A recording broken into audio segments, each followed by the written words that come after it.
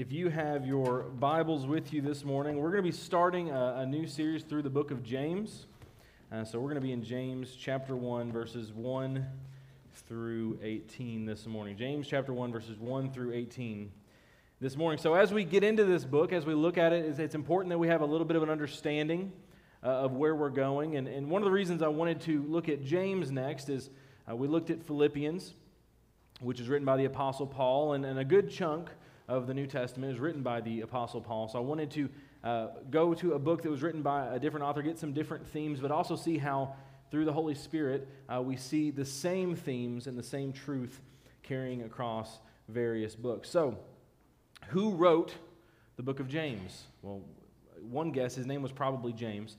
But there are two possible people that you would maybe think could have written it. The first being James the Apostle.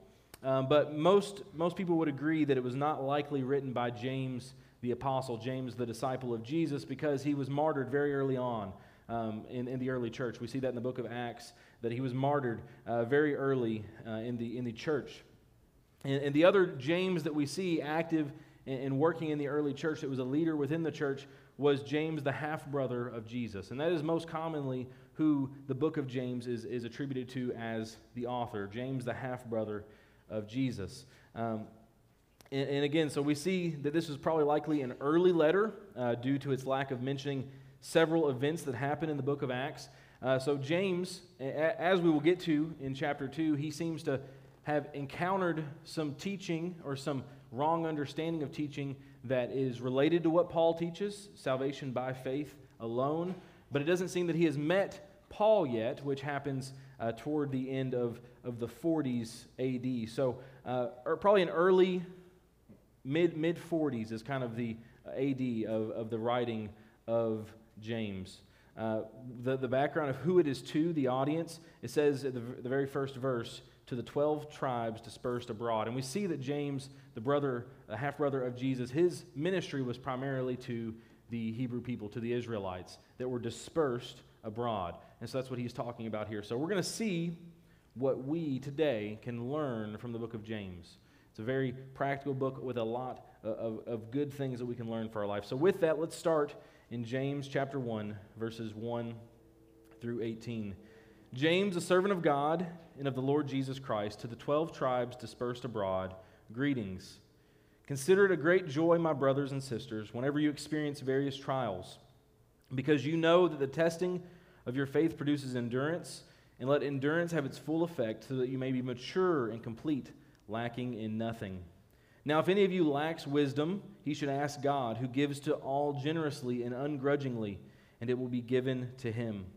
But let him ask in faith without doubting, for the doubter is like the surging sea, driven and tossed by the wind. That person should not expect to receive anything from the Lord, being double-minded and unstable in all his ways. Let the brother of humble circumstances boast in his exaltation, but let the rich boast in his humiliation, because he will pass away like a flower of the field. For the sun rises, and together with the scorching wind dries up the grass. Its flower falls off, and its beautiful appearance perishes. In the same way, the rich person will wither away while pursuing his activities. Blessed is the one who endures trials, because when he has stood the test, he will receive the crown of life that God has promised to those who love him. No one undergoing a trial should say, I am being tempted by God, since God is not tempted by evil, and he himself doesn't tempt anyone. But each person is tempted when he is drawn away and enticed by his own evil desire. Then after desire has conceived, it gives birth to sin, and when sin is fully grown, it gives birth to death. Don't be deceived, my dear brothers and sisters. Every good and perfect gift is from above, coming down from the Father of lights, who does not change like shifting shadows. By his own choice, he gave us birth by the word of truth, so that we would be a kind of first fruits of his creatures. Let's go to the Lord in prayer this morning. Father, we thank you for this day that you've given us where we get to come together and to worship. We thank you for the fathers that we celebrate on Father's Day. But Lord, we thank you most of all for what you have given us in Jesus Christ, the salvation that we have available to us. And we thank you for your word. And Lord, I pray that during these next moments, as we look at what your word says to us, as we look at what you have said in Scripture, that we can look at our lives, we can evaluate how we're living and see how we line up with what you call us to be. God, I pray that during this time you would help us to be clear of any distractions, clear of anything that would hinder us, anything that would take us away from focusing on what you want us to hear from you today. It's in Jesus' name we pray. Amen. All right, so this passage has a lot. There's a lot going on here, but there's a main theme that goes throughout it. That's why we had so many verses that we're dealing with.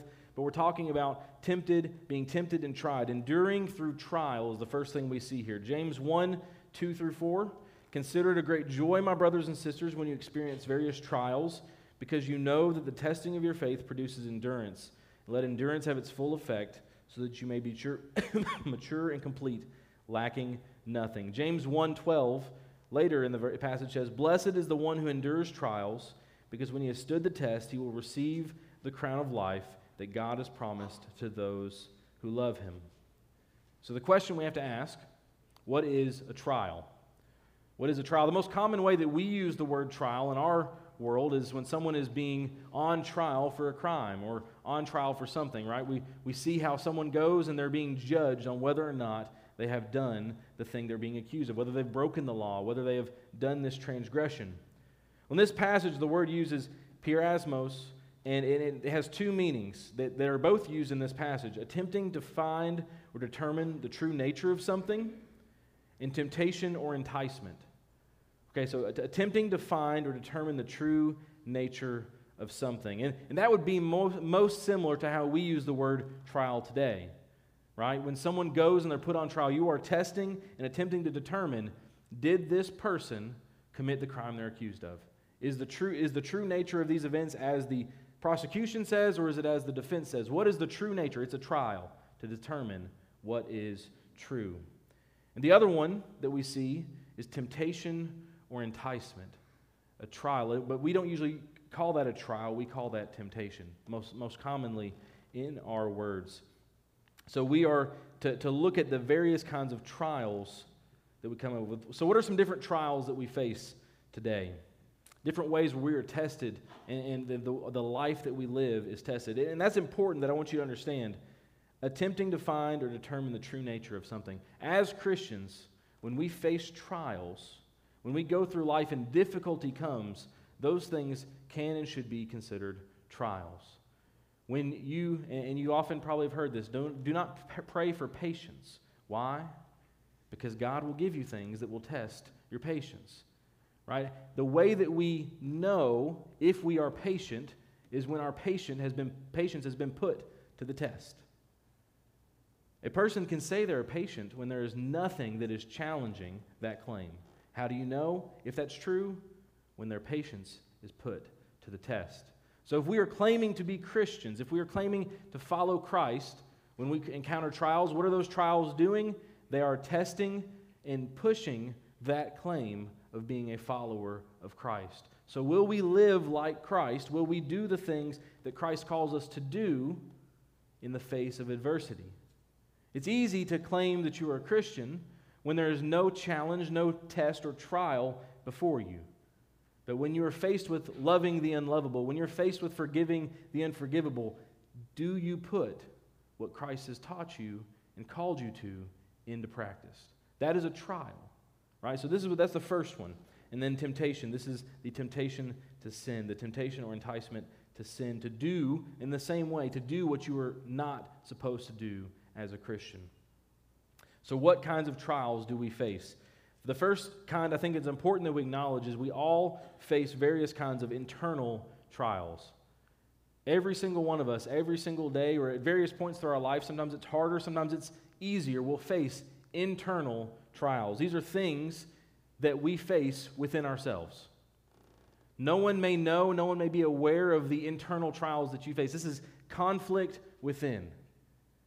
And in our society, we see these things manifest in large ways through how people are dealing with anxiety and depression. Where do these things come from? Trials within, conflict within the person, struggling, battling with what is going on inside of themselves. So we have internal conflict. And we also have external conflict. This is conflict that's outside of yourself. This is when there are things that are happening that you're having to deal with. These are very visible to observers. Someone could walk in and see this type of trial, this conflict. We see in the early church how they're being persecuted. That is a trial that they are facing, and it is not something that is going on within them. So there's internal and external, and there's also self-inflicted and other-inflicted. Okay, so we have self-inflicted trials. These are things that we struggle with based upon our own decisions and circumstances. Have you ever met a person that seems to be having a lot of things going really wrong in their life, but if you look at it, it's kind of like, well, didn't you kind of do those things to yourself? It's like if someone's being evicted, but they just decided they didn't want to pay their rent. They had the money to, but they decided they didn't want to do it. Whose problem is that? The person that decided that they didn't want to do what they ought to do. The conflict, the trial they're in the middle of was of their own doing. So we sometimes, and we have to be aware of that, sometimes when we face hard times, when we face difficult things, the blame lies upon us. We have to be aware of that. Our natural inclination is to point and to look other directions, but sometimes we struggle with things based upon our own decisions and circumstances.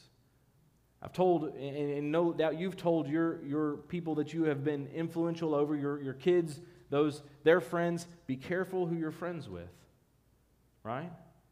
If you know that someone is involved in something that is not very good, and you go and you choose to be around them, and you wind up in those circumstances, there is some level of blame that lies upon you for knowing and going and being involved with those things.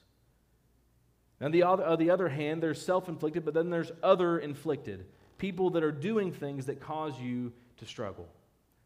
And this is so often where we might point most of the struggles we face, but I don't think it is most of them, but there definitely do exist times where we face trials and struggles that are other-inflicted. The early church is a good example of that. They are facing a leadership and government that does not want them to follow Christ. And they're coming against them simply because they follow Christ. People doing things that cause you to struggle.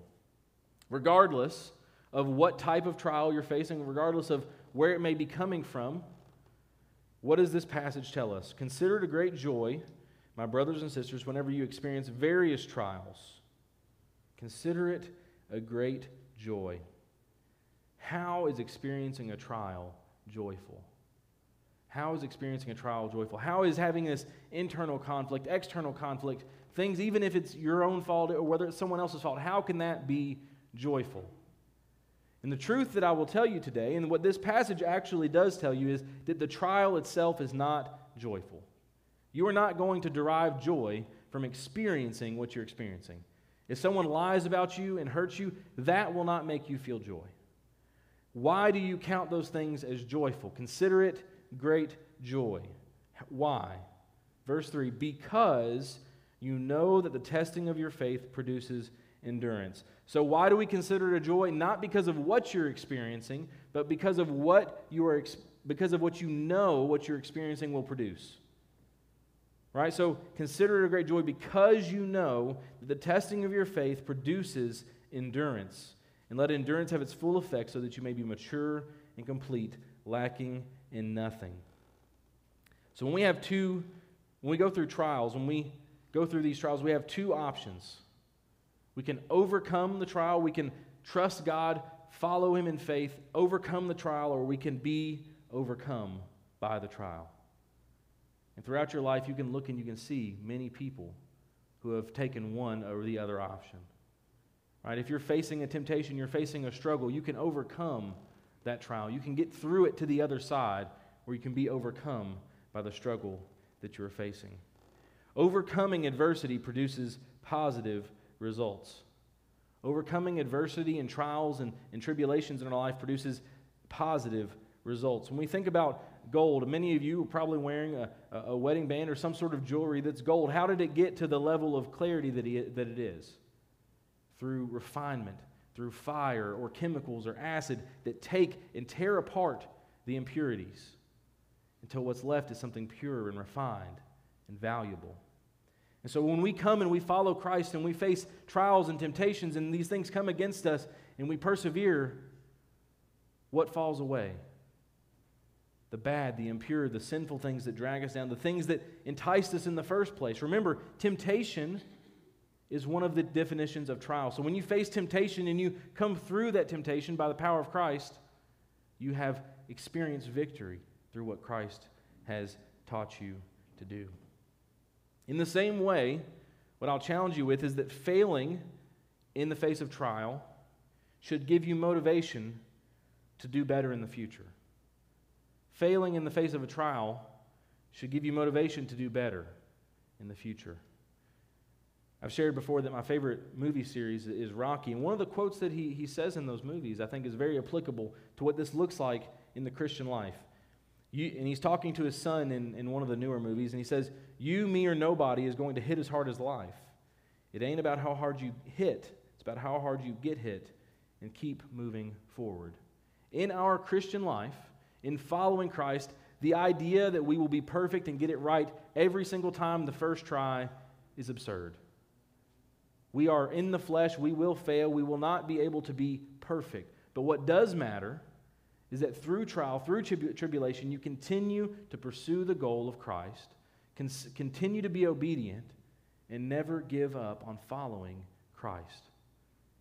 And when you do that, you will be able to become more like Christ. So as we get through just this very first part, are you allowing yourself to be shaped and molded by what you're experiencing? Are you being tossed about by the events of your life? Are you being informed and growing because of what has happened in your life? Are you allowing the events that you are facing in your life to overwhelm you, to overcome you? These trials are bigger than you. Well, the truth of that is that they are, but they're not bigger than the God that you follow.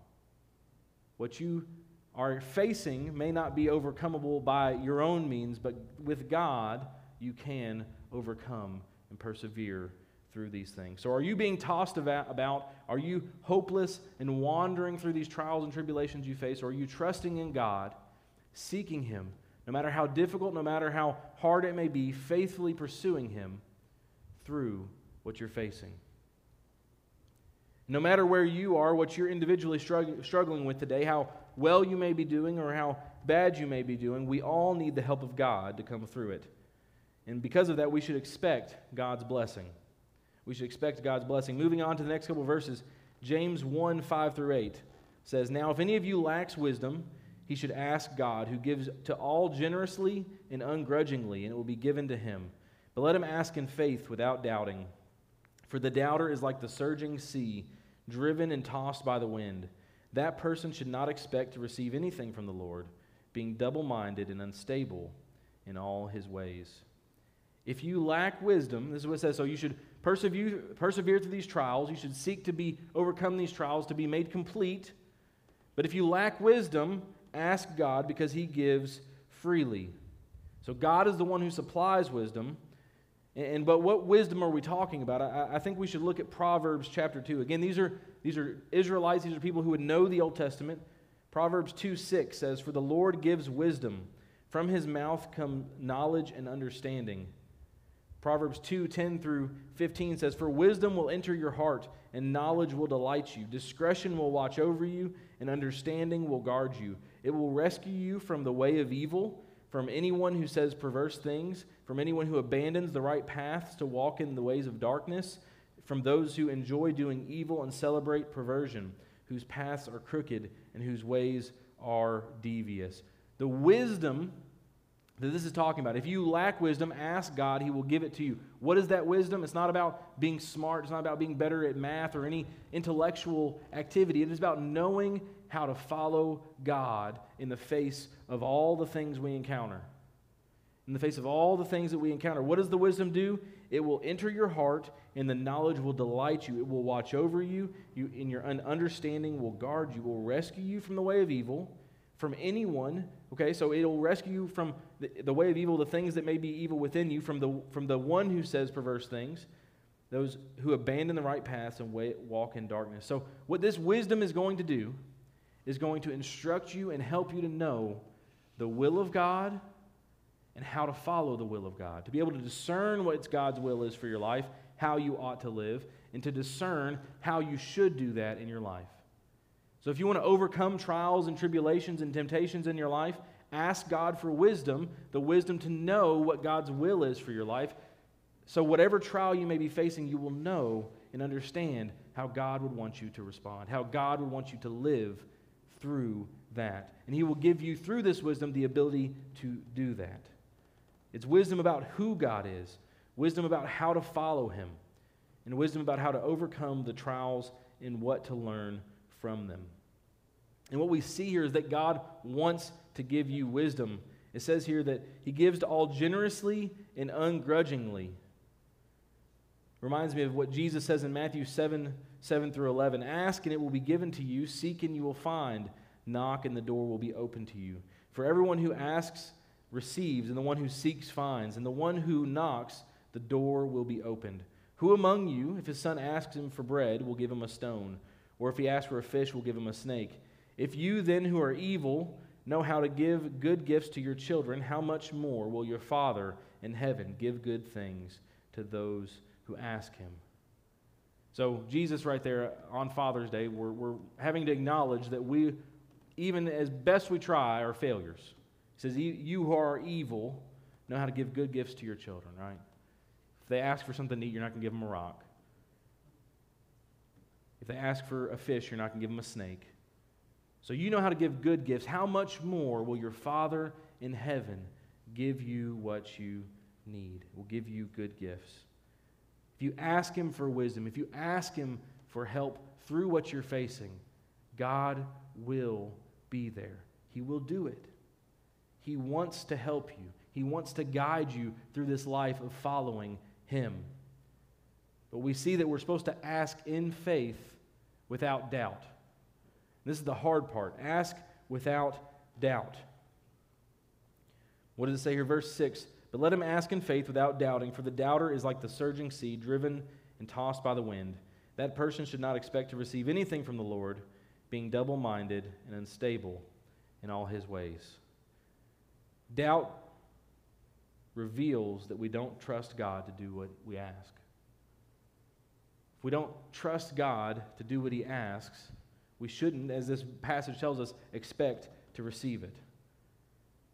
When we doubt that the Lord will work on our behalf, James says that we are like the surging sea, driven and tossed by the wind, that we should not expect to receive anything from the Lord. Doubt makes us unstable. How many times have you had that happen in your life? The idea of kind of hedging your bets is the term you would use, but if you make a contingency plan, right?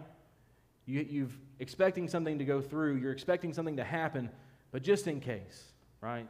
You have a contingency plan, you have a backup plan in case that doesn't work. With God, we cannot have a contingency plan. We can't have a, well, what if God doesn't come through plan? Because if God doesn't come through, what hope do we have? The answer is none. But the good news is that God will always come through. God is trustworthy. He keeps His promises.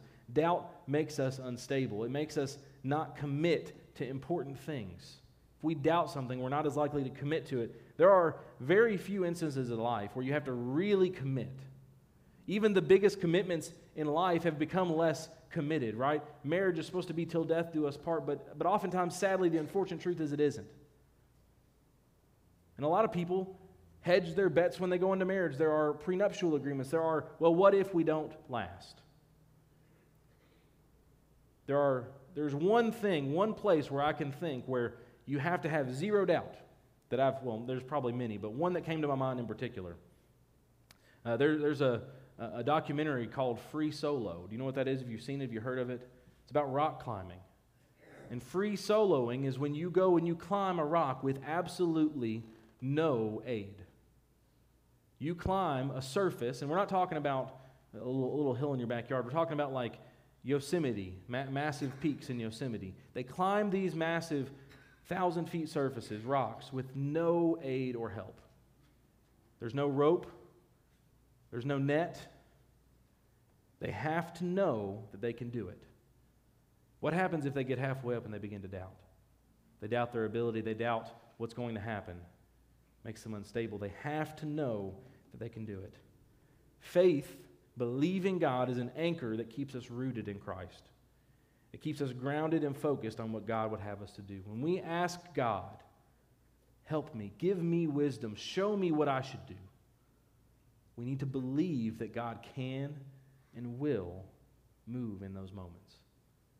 We're not talking about asking God to grant your every wish and your desire. When we get to that later in James, you ask and you don't receive because you ask with wrong motives.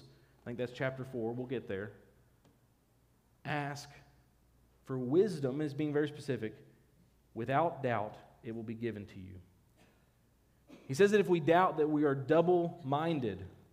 What does that mean? Luke 10:27 says, He answered, love the Lord your God with all your heart, all your soul, all your strength, with all your mind, and your neighbor as yourself. We are to love God with all that we are. When we follow God, we follow Him with all that we are. When we trust God, we trust Him with all that we are. If we doubt, what does that mean? There is something else that we are placing our trust, our faith in. It doesn't seem that way, but it is. If we don't believe that God can do it, there's something else that we're believing, or someone else we're believing can. Is it ourselves? Are we believing that, well, I need to do this just in case God doesn't do it? I need to have my plan in place just in case God doesn't come through for me. That's not all your heart, all your soul. Well, these people in my life really love me and they will take care of me. If God doesn't come through, these people will have my back. That's not loving God with all that you are. That's a double-mindedness, a divided soul, a divided attention, a divided heart focused on other things other than God. We cannot be divided. We must love God with all that we are. And doubt reveals a fracture in our desire. We aren't loving God and trusting Him with all we are when there is doubt. So James takes a turn here and focuses on something that is one of the things that might make people double-minded. And often in this life, it makes many people double-minded. We see this idea of exaltation and humiliation. James 1:9-11, let the brother of humble circumstances boast in his exaltation, but let the rich boast in his humiliation, because he will pass away like a flower of the field. For the sun rises, and together with the scorching wind dries up the grass, its flower falls off, and its beautiful appearance perishes. In the same way, the rich person will wither away while pursuing his activities. We see this often. With Jesus in particular, as he's going through his life, there was one person that he interacts with, the rich young ruler, who was double-minded. How he said, how can I inherit eternal life? I've kept the law, I've kept the commandments. One thing you lack, sell all you possess, give to the poor, and follow me. He went away sad because he had great wealth. I think that James probably put this in here as an example of one of the things that might make people double-minded. This idea that might keep you tossed in the wind, unstable. But we see something interesting here. The poor will be exalted. The poor will be exalted. Those who are poor experience nothing but hardship and difficulty in this life. And I want to challenge you with this. How do you view the poor? And we need to contextualize a little bit. During this time, and in our country, the idea of poverty and the idea of poverty of biblical times are very different. But still, I want to challenge you. How do you view people that are poor? How do you view yourself? Do you view yourself as poor or as rich? Depends on who you compare yourself to, right? A person that's starving and has no food, maybe you're doing better than them. You wouldn't be poor compared to that person. But next to some of the people that have billions and billions of dollars, you would probably consider yourself quite poor. But the poor will be exalted. These are people that are struggling, that are facing difficulty in this life. What does the Bible tell us over and over again? That we are to care for the poor, for the widow, for those who are in difficult circumstances, to love them, to be the hands and feet of Jesus to these people. But the poor will be exalted because of their humble circumstances, and the rich will be humiliated. And in particular, he's talking about how those who are rich are pursuing nothing but earthly possession and gain. They are looking to expand their wealth, to grow. And he says that they will wither away while pursuing their activities. And I'll challenge you with this. How do you view the rich? Oftentimes, and definitely in our culture, the idea is that the rich are someone to be admired and to strive to be like. They're successful, and we should seek to do what they did. Seek to be wealthy like they are wealthy. And I would challenge you with the assertion that we are all most likely very rich in comparison to what this would have in mind for richness. We have the leisure and the luxury to pursue the things we want, to pursue the things that we don't need, these desires, these wealthy things. And he says that they will fall away, they will perish. Think about the story of the rich man and Lazarus. The rich man was in purple clothes and lived in every day in luxury, had never wanted it for anything, was very wealthy. And Lazarus sat at his gate covered in wounds, and the dogs even licked his wounds. He just desired to eat the crumbs that fell from the rich man's table. They both die, and Lazarus is with Abraham in heaven, and the rich man is tormented. He says Abraham tells him, in life you experienced everything and you had no wants, and Lazarus had nothing. Now he is comforted. And he tells him, hey, send someone back from the dead to just warn my family. And he says they won't believe even if someone is raised from the dead. Just a little telling of what Jesus is about to do. He's about to die and to be raised again 3 days later. And what does the world still do? They still reject the one raised from the dead. The warning from this is to not be a person that is double-minded, pursuing things of this world. You will see this all throughout James, pursuing things of this world rather than pursuing God. Do not be double-minded. Pursue Christ with all that you are. Then we come back and we see that we need to examine our hearts. We need to examine our hearts. James 1:13 through 15 says, "No one undergoing a trial should say, 'I am being tempted by God,' since God is not tempted by evil, and he himself doesn't tempt anyone. But each person is tempted when he is drawn away and enticed by his own evil desire. Then after desire has conceived, it gives birth to sin, and when sin is fully grown, it gives birth to death." I want us to look for a few moments at how we deal with temptation, these specific kind of trials in our lives. And the first thing that we see in this passage is that God does not tempt us. God does not tempt us. We should not say this. We should not have this attitude that God is the one that is putting these things in our lives, because to do so would be to indict God of wrong and evil, and we cannot do that. And in this passage, we see the life cycle of sin, the life cycle of sin. So what are we tempted by? We are tempted by our own desire that is conceived. Our desire that is conceived. It is essential that we understand that our desires are not right in and of themselves. The world tells you that if you desire something, it must be good. To follow your heart. Right? Follow your heart. What does Scripture say about the desires of our heart?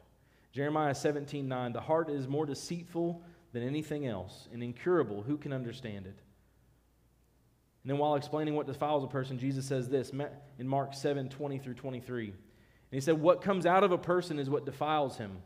For from within, out of people's hearts, come evil thoughts, sexual immoralities, thefts, murders, adulteries, greed, evil actions, deceit, self-indulgence, envy, slander, pride, and foolishness. All these evil things come from within and defile a person." So from within, our desires are what lead to temptation. That's the birthplace of temptation. And the world that we live in goes so far as to say that people are born with certain inclination, and that justifies these inclinations.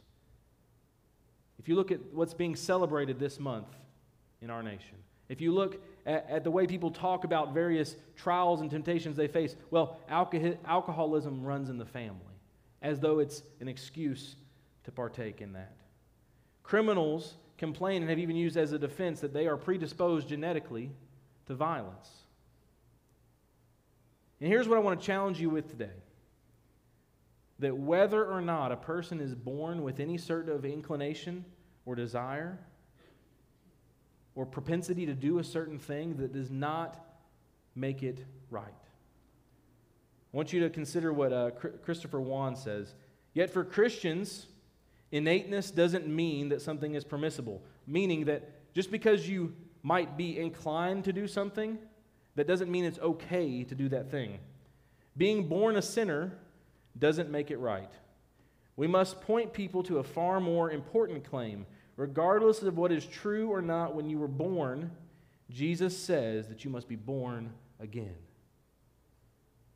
And so when people talk there, well, this is just who I am. This is a part of who I am. Because that is what the world will tell you. This is the way I am. I can't change. I can't do anything other than be who I am because this is who I am. But if those are sinful desires, sinful things, what does Jesus say?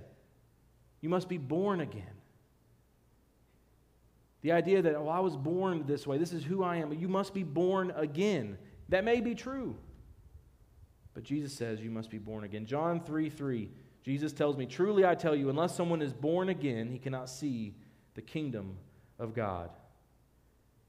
And we must remember this, that no matter people's sin, no matter our own sin, they can be redeemed because of the blood of Jesus. They can be born again. So now when you see someone in a state, you see someone that is wildly living in their sin, embracing their sin, identifying as their sin, they are living and walking in a way that is far from God.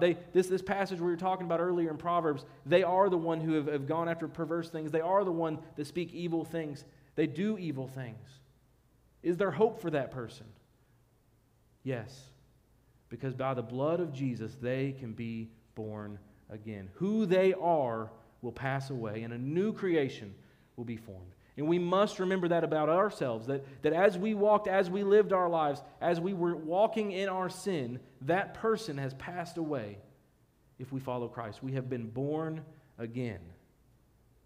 And if we haven't been born again, that's a very concerning thing. If we've been walking away our whole life and we just say, I follow Jesus now, and there's no change, there's no born again evidence in our life, that's a problem. Because what does Jesus say? Unless someone is born again, he cannot see the kingdom of God. So how are we born again? By what Jesus has done for us. So desire, we've talked a lot about that. In and of itself, though, desire is not sin. Having an inclination, having a desire in and of itself. Desire gives birth to sin. That's what this passage tells us. Desire, when it's full grown, conceives and gives birth to sin. When you desire for something, it grows and gives birth to sin. You will not find yourself accidentally committing heinous acts. Right? Today, I really hope, please don't make me wrong on this, I really hope that tomorrow, if I talk with one of you, you wouldn't say, whoops, I accidentally robbed a bank and killed 3 people. I have no idea how that happened. People do things like that.